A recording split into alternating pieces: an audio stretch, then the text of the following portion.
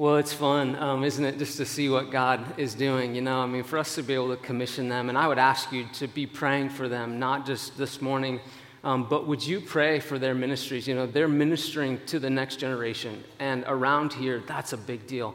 And so would you pray that God would just bless them? One of my prayers, too, is that I think when you're young and you're in ministry, sometimes that can put a pretty big strain. Everything's new. And so I'm really praying, too, that this would be one of the best seasons for their marriages that they would ever experience. And so, would you just join me in that? So it's exciting to think about what God's going to do through them. Well, today we're in a new series, and so excited to be launching into it. But before we dive into it, I want to tell you something, just a little bit about something that's been taking place on the personal front with our family. It's pretty serious, so are you ready? About 4 years ago, I shared that our daughter, Ashlyn, she's our middle child. I shared that in the midst of a message, I was talking about what it means to be persistent. And she models persistence so well, and so I was talking to you about that, and I said, man, she just really wants this dog, and she won't let it go, and so she says, please, please, please, and we say, no, not now, probably not ever, and we just continued that on, and so then a couple years after that, I mentioned it again in a message, and I said, we tried to appease her, and so we let her get 2 guinea pigs. Well, we had those guinea pigs for about a week, those varmints, and then Christina and I, in a very weak and not a very good parenting moment, we bribed her big time to take those back, and she did. It was great. Since that time, though, I told you about that, unfortunately, and then Pastor Steve has been, our founding pastor, Brookside, he's been criticizing me and criticizing particularly the condition of my heart. And he said on multiple occasions from the stage that I have a heart of stone, he says, and that I need to repent and let my poor deprived children have a dog. And so I want to say this, though, too. Many of you joyfully joined him in that criticism.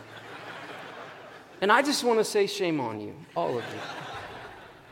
All the while, Ashlyn hasn't relented a bit, and her persistence has just been so nagging. And she was actually doing a persuasive letter recently in school, and she wrote this. She said, "Dear Mom and Dad, I think this is like one of dozens and dozens of these. I think our family should get a German short hair pointer puppy. I will take care of it. No one will have to do anything." Excuse me. We can teach our dog to duck hunt. We should name her Hatchet. I think that we should get a white one with brown spots or black spots. I like brown better, but it doesn't matter much. I will train. I will feed the dog twice a day, maybe 3 times a day, and I will get Mom a coffee every single day. I think that we should get a German short hair pointer. P.S. Mom, that's a lot of coffee.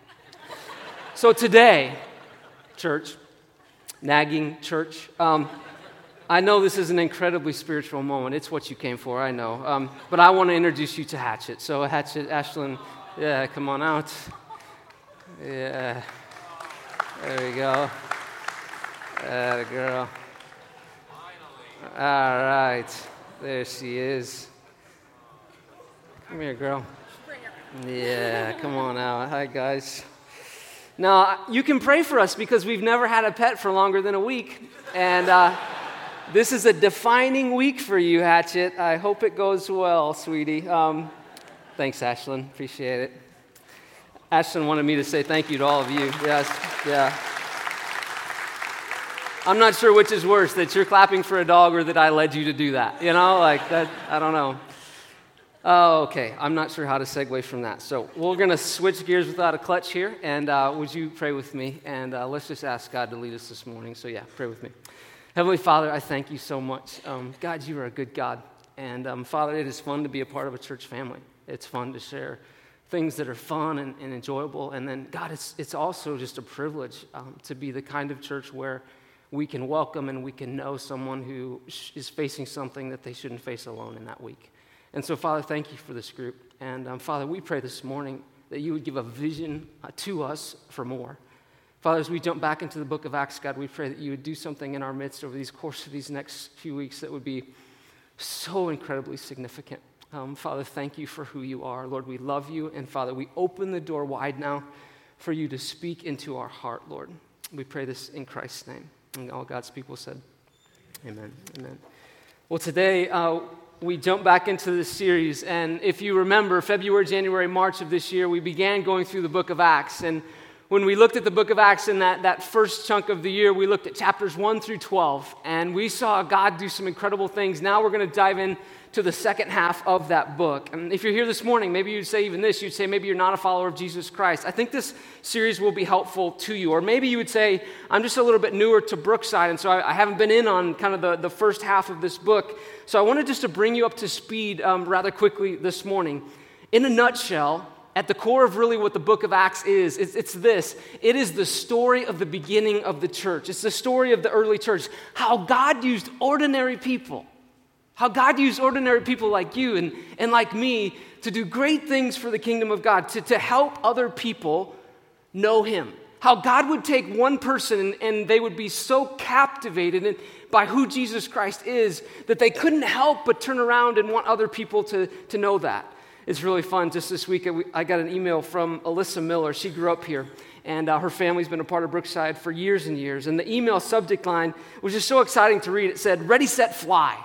And what she was announcing was this young godly gal, she was announcing on October 3rd, as of October 3rd, I'm going to be in Thailand, and I'm going to be sharing the message of Jesus Christ with other people. She's leaving everything that she's grown up with and everything that she's known, because why? Because she's been captivated by the love of God, and she wants to then share that with other people. It's fun to hear just another person this week mention that they were having a little gathering, a little birthday party, bringing over some of their neighbors, throwing a birthday party for another neighbor, and she just happened to mention this. She said, he's one of my 5 for the city. Remember our For the City initiative where we're saying, God, break our hearts for the city? And that boils right down just to coworkers and neighbors and friends. And she was saying that this is one of the people that I've been praying for. And I could tell numerous stories, too many to tell really, of how you embody this spirit, the Spirit of God. You've blessed me with something so great. And so, God, I want to share it with those around me. So today, we're going to get into Acts chapter 13. And what we're going to see is that same kind of thing. In Acts chapter 13, we're going to see a church that literally, no kidding, a church that literally changed the world. It was a local church that got captivated by God in such a mighty way that as a result of it, it impacts you and I right here today. This is the kind of church that we're going to read about this morning that you would have longed to have been a part of. If you would have found out where they would have been meeting on Sunday, you would have flocked to that place because you would have longed to be a part of what they were doing. As I studied this week, I thought to myself time and time again, God, oh God, would you do such magnificent things in our midst that it would just be beyond our expectations. It would be beyond what we could think of, what we could ask or imagine. God, would you take the teachers in our midst, the coaches? God, would you take us in our workplaces? God, would you help us to see our neighbors in such a way, God, that you would do such a great work? Acts chapter 13, we're going to learn so much from this local church that seriously changed the world. You and I are fruit of what they did. So this morning, you also got on your seat, you got this. You can take this out now. You got an envelope. Don't open it. It says this. It says, please do not open yet. You will be instructed to do so during today's message, and you will be. But let me just say this. Don't open it yet, but we'll get to it later. But I just want to say this. Inside that envelope this morning, what you're going to see is this. You're going to find the key ingredient to God accomplishing some of the greatest things that could ever happen, I believe, in human history. You're going to see in that envelope this morning the key ingredient, the component that God can use. It's the thing that God has used up to this point throughout human history to write a great story in the lives of so many people, and you would be evidence of it. And it's the thing that God is going to use to continue doing that. So we'll come back to that envelope. But before we get there, we're gonna start in Acts chapter 13. But I do want to back up and just do a little bit of an overview this morning so that we can kind of quickly get caught up. And so first of all, know this, the book of Acts is all about this movement of God, this movement, this stirring that God did through the local church. The book of Acts, we know this, it's written by this guy, Luke. Now, Luke just wasn't just some any old author. Luke was an eyewitness to the life of Jesus Christ. He was the kind of person that he was captivated by God, and so he wanted to write about who God was. Sharp guy, educated, physician. And so he writes this personal account of who Jesus Christ is. he also wrote the gospel book of Luke, which is really the sequel to the book of Acts. Now we know this, in the gospel book of Luke, Luke wrote about the life of Jesus Christ. He wrote about all the things that Jesus did while he was here on earth. And then when he gets to the book of Acts, Luke kind of shifts. Jesus has ascended into heaven, and now Luke is writing this eyewitness account of the birth and the life of the local church. This book of Acts, I'll tell you what, I think it's inspiring. I love the book of Acts because not only does it shape us, Brookside, as a church, but it pushes us. It helps us, I think, to think differently, to think how God longs for us to think. And so what we're going to see is this, that the gospel, this good news of Jesus Christ, it started in one place, Jerusalem, and then we're going to see that it extended from really nation to nation to nation to right here where we are today. In Acts chapter 1, verse 8, we see this theme verse in the book of Acts. And so it says this in Acts 1:8. It says, "But you will receive power when the Holy Spirit comes on you. And you will be my witnesses in Jerusalem and in Judea and in Samaria and to the ends of the earth." That's the theme. This gospel, it's starting in Jerusalem, but then it's not going to stay in Jerusalem. It's going to go to Judea and Samaria, and then it's going to keep going all the way to the ends of the earth. Now, after Acts 1:8, we really see the fulfillment of this take place throughout the rest of the book of Acts. And so let me give you just some highlights. In Acts chapter 2, we see this. We'll work our way right up to 13. In Acts chapter 2, we see God's Spirit lands on the people of God. And God's Spirit empowers them to do the work of God. And so they're led, not in their own strength and their own might and their own wisdom, but they're led by God's Spirit. And in the context of that, they see God do incredible things. They see God call them to a mission that would be worthy of them giving their lives to, and many of them did. And then we keep going. We see after the Holy Spirit just lands on this church in Acts chapter 2, we see that they form a new community. They form this community, this local gathering. And I'll be honest, every time I read Acts chapter 2 and I read about that community, I think to myself, an unbelieving world would love to be a part of that. Because they modeled things like this. They modeled how to take care of each other. They modeled generosity. They modeled integrity. They modeled prayer and fasting, and they sought hard after God. And one thing was for sure, this church was on the move. This church was looking at, God, what do you have for us? And they were eagerly pressing into it. They lived, I love this, they lived with an expectation. God, what will you do in our midst? And God, we will ask you for big things, and we will anticipate that you will deliver. Keep going, Acts chapter 4 to Acts chapter 8, we see that this church grows and it continues to expand. But like anything, like any work of God, the enemy would love to destroy that. And so we see that sure enough, persecution comes and they face threats and they face abuse and all sorts of opposition. But the mission stays the same. It doesn't hamper the mission. It keeps it going. It actually makes it flourish. And then along the way, we meet some key players, don't we? In Acts chapter 1 through 12, we see Peter, we see Paul, we see John. We see these guys come to life. We learn about their lives. And then when we get to Acts chapter 9, I mentioned that we see Paul. We see first he's called Saul, and we see that, okay, no one, you might feel like this is you today, no one is too far from the heart of God. No one. No one's heart is too hard that God cannot soften. And so we see God take this guy, Saul, and he turns him into this wonderful man of God, Paul. And we see, wow, God, you can do anything in the lives of people. We shouldn't give up on anyone. In all of this, Jesus' mission, it is advancing down the field. And if you look back then at the beginning of the book, Acts chapter 1, verse 8, we see Jerusalem, Judea, Samaria to the ends of the earth. And we see that the gospel is just continuing to expand and expand and expand. In Acts chapter 13, we see then this church. We see this church, and this morning we're going to look at just 3 verses, and we're going to see them do 4 things. And we're going to learn from these 4 things because what they began was a global movement.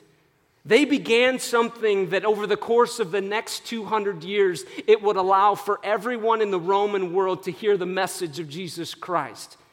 In that moment, That, what God did in that local church, it had that kind of impact over the course of the next 200 years. And then after that, over the course of the next 2,000 years, nearly every country would be able to hear about the message of Jesus Christ.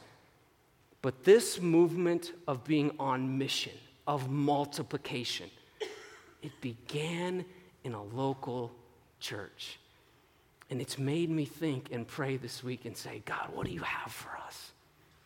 God, where do you long for us to go? God, if we followed you wholeheartedly and with all that we had, Lord, what would you do in our midst that would be beyond what we could even ask or imagine? You know, as a church, this number here, 675,000, this has become important to us because we kind of figured out, we did some pretty easy math, really, and we figured out that, you know, in the Omaha metro, conservatively, 675,000 people in the Omaha metro likely do not have a thriving relationship with the God that loves them. 675,000 people, you might be one of them here today. And you would say, I have no idea that God knows me. I have no idea that God cares about me. I have no idea that God would like to write another story for my life, that God could actually redeem me. There's a whole lot of people in that group, and so that motivates us. And so today, let's learn from Acts chapter 13. We're going to camp on just 3 verses.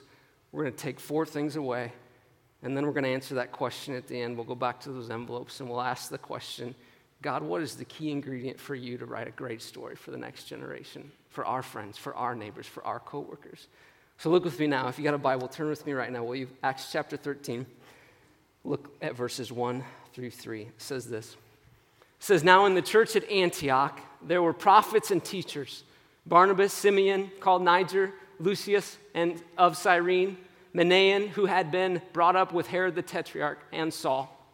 Verse 2. While they were worshiping the Lord and fasting, the Holy Spirit said, set apart for me Barnabas and Saul for the work to which I have called them. So after they had fasted and prayed, they placed their hands on them and they sent them off. Now know this, up to this point, no local church has intentionally sent people out for the spreading of the gospel. In Acts chapter 7, in Acts chapter 8, we see persecution come, and that causes people to spread. But this is the first time in the scriptures that we see a local church say, you know what? We need to send our own out. We need to look beyond our walls and say, okay, God, what do you want to do beyond this place? God, where are you needed? And what happened in this local church in Antioch is so special. It is so significant. So this passage starts with this list of leaders. Look with me at verse 1. This is pretty amazing what God is doing here. It says this. It says, here's who was present. First of all, there was Barnabas. He was there. Now, we've seen Barnabas before in the book of Acts. He was a Levite from Cyprus. And then in the group, there was Simeon. Now Simeon, he was of Niger, which literally means this. It means that translate his name, it literally means that he was dark-skinned. Very likely he was from North Africa. Now, just think about this just at the beginning, just knowing just a couple of them. This group was beautifully diverse. We know that in Acts chapter 11, this group of Christians, they're not just made up of Jewish people, but there's also Gentiles and there's Greeks as well. And this would have been an anomaly for the first century. So this is a diverse, beautiful group. And then there's Lucius of Cyrene, and then there's Manaen. Now he says then that he was a lifelong friend of Herod the Tetrarch. Now Herod the Tetrarch was the king who was responsible for the beheading of John the Baptist, and the same guy, he also played a part in the crucifixion of Jesus Christ. Way diverse group. So he's a friend of that guy. And now there's also this guy, his name is Saul, a former persecutor of the church, of Christians. The first thing that we can learn from this church that literally changed the world is this. If you're taking notes, jot this down. Number 1 is this. They were different, yet they were united. This group was beautifully different. They came from different places.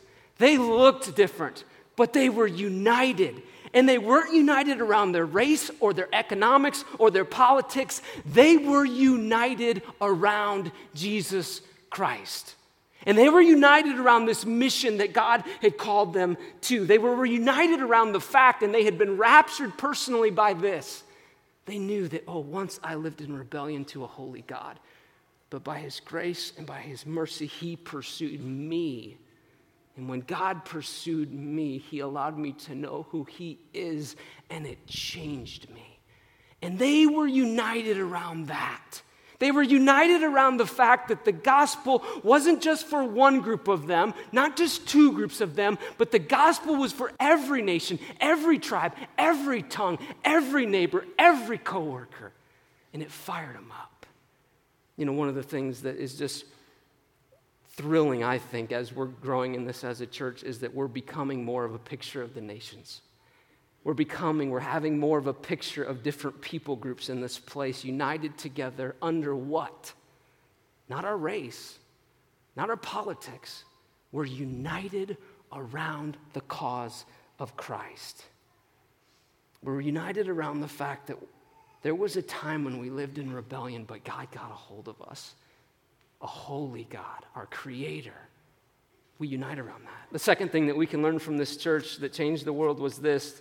Notice what they did is this. They adored Jesus and they sought him passionately. They adored Jesus and they sought him passionately. In verse 2 it says this. It says that while they were worshiping the Lord. Now notice this movement started with a group of people that were worshipers, not workers. This movement started with a group of people that were together and they were caught up in the fact, Jesus, you are who you are, and it captures my heart. I worship you. To worship simply means this. It means to ascribe worth to. Now you can worship a hobby, a team, a person, a job, but the only thing, and if you're a follower of Jesus Christ, you don't always do this, but when you do, you know that it's true. When you worship Jesus Christ, you know he's the only thing that provides lasting satisfaction in your life. Those other things, you have to have more. You have to win. You have to have this and that, and they do not satisfy. But the only one who is worthy of our worship is Jesus Christ. These people in Acts chapter 13, the church in Antioch that God changed the world through, first and foremost, they were worshipers, well before they were workers. And then notice this, it continues to go on, and it says that not only were they worshipers, but it says that it says that they worshiped the Lord, and then it says also that they fasted. Now think about this, they fasted, so they went before the Lord and they said, you know what, I'm going to deny myself. I'm going to deny myself of something that I really like. I mean, I like food. But they denied themselves of that. Why did they deny themselves of food? Because they wanted to be so in line with and so connected to the purposes of God that every time their stomach would growl, it would just remind them, God, to do your will. John chapter 4, that is my food. God, more important than even the substance that I long for all the time. Sometimes I'm going to say no to that because I'm so desperate and so want your purposes in my life. So they adored Jesus because he alone is worthy of worship. Matthew chapter 13, verse 44 says this. It says that the kingdom of heaven is like a treasure hidden in a field. And when a man found it, he hid it again, it says. Imagine that. And then in his joy, he went out and sold all that he had and he bought the field. In other words, God, you are so worthy that I would sell everything to have you. That's what's happening in that parable. And so they worshiped and then they fasted together. The third thing that we can learn from this church that changed the world was this, very simply put, that they followed the nudges of God. We talk about that a lot around here. God, we want to be the kind of church that when you speak, we move. God, that when you lead, we listen. That when you say go, that's when we hit play. So they followed the nudges of God. It says this, it says that the Holy Spirit said, set apart for me Barnabas and Saul for the work which I have called them. Now picture this. They're intentionally worshiping Jesus Christ, but in the midst of this little worship gathering, where I think they were just authentically pouring their hearts out to God, the Holy Spirit speaks to them and says, hey, it's going really good here, but I want you to send some people out. I want you to send out Barnabas. I want you to send them out. I want them to not stay connected to you, but I want you to listen to the nudges of God. I love this. It's this picture of God said pivot to them, and they did. God said run, and they listened, they obeyed. I love thinking about the core group that started Brookside Church. I love thinking about what that must have been like when God tapped Steve and Becky on the shoulder and said, come to Omaha, okay? And then when this group began to gather and they prayed and they were on their knees and they were seeking God and they were worshiping him, I just wish I could have been there just to have seen that and to have known then that they followed God and they went to this location and that location. And then they kept going and they built things and they said, well, God, what else do you want? And they kept pursuing that and pursuing that. That's what this church is doing. You know, as we look ahead, as we save for and as we plan for our second campus and whatever else God has for Brookside, we're asking him, God, we want to follow you. God, we long to be the kind of people that we are aware of the nudges of God and we are quick to respond to them. Why? Because there's 675,000 people who we love. 675,000, that's too big for me, I'll be honest. But I've got 72 neighbors, 72 houses in our neighborhood. I can get my arms a little bit around that. And then I can think, okay, well, even smaller than God, we were saying this, God, we want to follow your nudges. We want to follow your leadings. Number 4, the fourth thing that we can learn from this church is this church that changed the world is this. It says that they were willing to multiply. They were willing to multiply. It says in verse 2, it says that while they were worshiping the Lord and fasting, the Holy Spirit said this. The Holy Spirit said, set apart for me Barnabas and Saul for the work to which I have called them. And so that they fasted and they prayed and then they placed their hands on them and they sent them off. Have you ever been on a team and your star player got hurt? It's not good, is it? Have you ever had a favorite team and somebody went down or multiple players went down? It's not good at all. Now know this. What they did was not easy. This move to send out Paul, are you kidding me? To send out Barnabas? I mean, there's got to be 2 other dudes that they're important, but just not that important, right? I mean, Barnabas was like the encourager. Everyone would have loved Barnabas, and Paul wrote a ton of the New Testament. I mean, this is a big deal. They would not have wanted to have done this. This was no small deal. No small deal at all. But what did they do?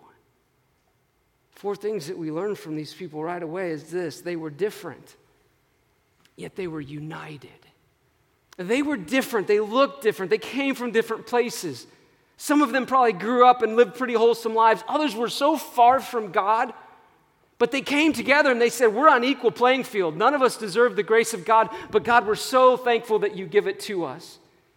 What's the second thing they did? When they came together, they adored Jesus. If you come here and you would say, I'm in a dry spot, I'm trying to worship God, but my worship of God is just kind of dry, I would say to you this morning, go back to who he is. Maybe even jot it down. God, before you, this was my life. God, after you, this is my life. Maybe just write this simple sentence. God, you are, and start listing. You know what it will do? It will cultivate, it will ignite, it will set on fire your adoration of who Jesus is. The second thing they did is they adored Jesus, and then they sought him passionately. We're going to have a special time on October the 18th, and we're going to call it Immeasurably More, and we're just going to come together and worship and pray, and we're going to have baptisms that night, and what we're doing is this. We want to come together and just adore Jesus. Just lift him up for who he is. The third thing that they did was this, that they followed the nudges of God. I love it. I mean, just imagine if they wouldn't have. And you have to imagine, I mean, think about that elder board meeting.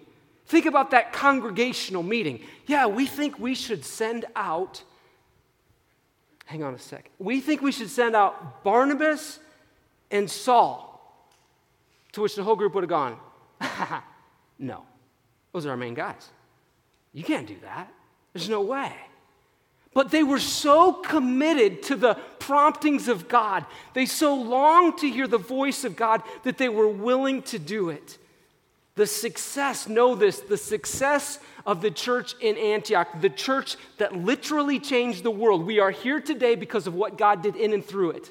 The success of the church in Antioch was not measured by how many people came, but on this day, it began to shift. And they began to measure. They began to keep track. Probably one of their matrix was this: the success of the church, no longer about just who comes, but the success of our church in Antioch will be on how many people we send.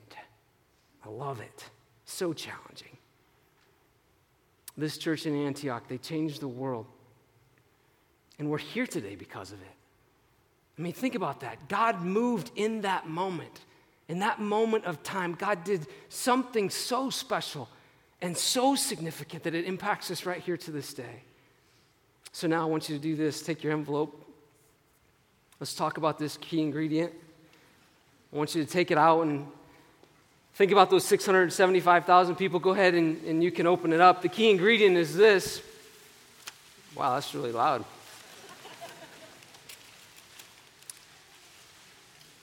The key component that God used to propel the most significant movement in all of human history to this point. And it's the same thing, I believe, that God's going to use moving it forward. He doesn't have to, but I believe he wants to. It says in his word that he does. Acts chapter 8, look with me at it one more time. And don't point that mirror at your neighbor. You look at yourself in that mirror. It's you, okay? Think about this. Acts chapter 1, verse 8. We cling to this truth. You will receive power when the Holy Spirit comes on you. And you will be my witnesses in Jerusalem and in Judea and in Samaria and to the ends of the earth. The key ingredient in God accomplishing something so great. The key ingredient in God writing a better story. And if you're a Christian and you reflect on your story, it motivates you. It moves you to the point where you say, Jesus, I adore you. Jesus, I long to worship you. But the thing that God, by his grace, he didn't have to, but the thing that by God's grace, he says, this is the key piece, this is the component that I'm going to use to write a great story for the next generation and the next and the next and the next. And the coworker that you sit next to that doesn't know Christ and the student on the team that doesn't know Christ, God is going to use you. It says this in Matthew chapter 5, verse 14. I don't know how Jesus could have put it any simpler. He said this: you are the light of the world. It's you. Now, I wouldn't say to you this morning, you should be overwhelmed by that. I would say to you this morning, you should just think of it like this: who's the one? God, who's the one person that you want me to pray for? God, who's the one person that you've put in my life? And God, you just long for me to maybe even clumsily step into a conversation. Know this, it's not about what you do. It says that you will receive power when the Holy Spirit comes on you. This is all about God choosing to use people. The key ingredient is you, but it's not you alone. It's you empowered by God. And I believe that if people around you and I would understand, and they would even see you and I walk into conversations, not get it right, but we would make invitations, we would invest in the lives of people, I believe that people would authentically say, I do want to know their God. They don't have it perfectly. I didn't even quite understand exactly all of what they said, but I'm trusting them. And I believe that the Holy Spirit could move so mightily in the hearts of people. The Apostle Paul said this. He said, Christ's love, when I think about it, he said, Christ's love, it compels us. It moves us forward. There's this verse that I want to share with you this morning. And I cannot think of a verse that God has used to challenge my life more. And I can't think of a season of my life when God has used one specific verse come at me again and again and again. We saw this in just our 365 reading yet again this week. It says this. This is Ephesians chapter 3, verse 20. It says this: now to him who is able to do immeasurably more than all that we can ask or imagine, according to his power that is at work within us. Notice again, it's his power that's at work in us. To him be glory in the church and in Christ Jesus throughout all generations, forever and ever. Amen. You see, God doesn't have to use you, but I believe he wants to. And I believe, church, that if we would come together and we would say, Jesus, we adore you, but not only do we adore you, we are going to treat you as the God that you are. So we are going to ask you to do immeasurably more, because you are God, after all. We're going to ask you to do immeasurably more than we can ask or imagine. And then we're going to wait expectantly. And we're going to put ourselves out there, and God, we pray that you would show us what that looks like. But then we'll wait expectantly. And we're so glad, God, that we know that group of people in Acts 13 in the church in Antioch, they didn't ignore the nudges of God, but they obeyed them. Think about your life. What does God want to do that you would say, that's immeasurably more than I could have asked or imagined? I think that's the kinds of things that God wants us to bring before him. That person in your life that you've just written off forever and ever and ever, I believe it's you that God wants to help them be reached by. Would you pray that prayer? Would you say, God, help me. Help me to think of immeasurably more than I could ask or imagine. I know a church that they're having great impact, and one of their mottos is this. They say, be a pointer. Be a pointer with your life, a person that's always pointing people to Christ. Last Sunday, and I promise I won't overwhelm you with dog stories now that we have a dog, but last Sunday when we picked up that little dog, I took her to our backyard. First time I'd taken her back there, and I set her down there, and set her on the ground, and without making one move, she noticed there was this bird's nest that had fallen down a couple days before, and it still had a couple feathers in it, and I didn't even see it there, so I just sit her down. She doesn't move. She freezes, lifts up her leg, and points at this bird, right? Just points at it. Now here's the thing. She's wired that way. I didn't have to coach her. I didn't have to train her. I didn't have to bribe her. I didn't even have to pick up her poop once for her to do that, right? Think about this. That's the way God made her. Know this. God has made you to be a pointer. Not a dog. Don't confuse it. But God has made you to be the kind of person that you would point people to the God that loves them. And I believe this, if we will go to God and we will say, God, Ephesians 3:20, God, would you do immeasurably more in this place than we could ask or imagine? I believe God longs to answer that prayer. Why? Because he will be glorified. And so this week I'm asking you, would you take that mirror home? Would you set it somewhere where you'll see it all the time? And would you just remind yourself, God, you could have chosen any way to write a great story for the next generation, but God, you chose me. God, you chose your people. And might we not be overwhelmed by that, but might we be inspired by it? And might we go, God, if I adore you, it will flow from me. See, they were not workers first. They were worshipers first. And out of their worship, out of their adoration for Jesus, that's when they said, okay, we will share, we will multiply, we will send out our best. And so let's pray together and let's just say, God, would that be true of us? Yeah, pray with me, church. I first just want to say this. If you're not a follower of Jesus today, I would just say, would you ask God right now, would you say, Lord, I've not put you first. And in this moment, Lord, I pray, and you can just say this to God. You can say, Lord, I accept you today, Lord. I have lived in rebellion against you. But today I come before you and I say, God, would you be my God? God, I believe that you died for me. I believe that you proved that you were God. You rose over the grave. You've forgiven me of all my sins, and you long for me to know that I am accepted and loved, not based on what I do, but based only and solely on what you have done. You do that right now, and you enter into the kingdom of God. I believe you enter into the greatest mission that you could give your life to. And God, for the rest of us, Lord, we just pray today and we say, God, help us not to be overwhelmed by 675,000, but God, help us to think about the one. God, who's the one? Lord, you say that you will receive power. We, your people, will receive power when the Holy Spirit comes on us. And so, God, we pray now, we submit ourselves to who you are and all that you long to do. And we pray this in Christ's name. And people said,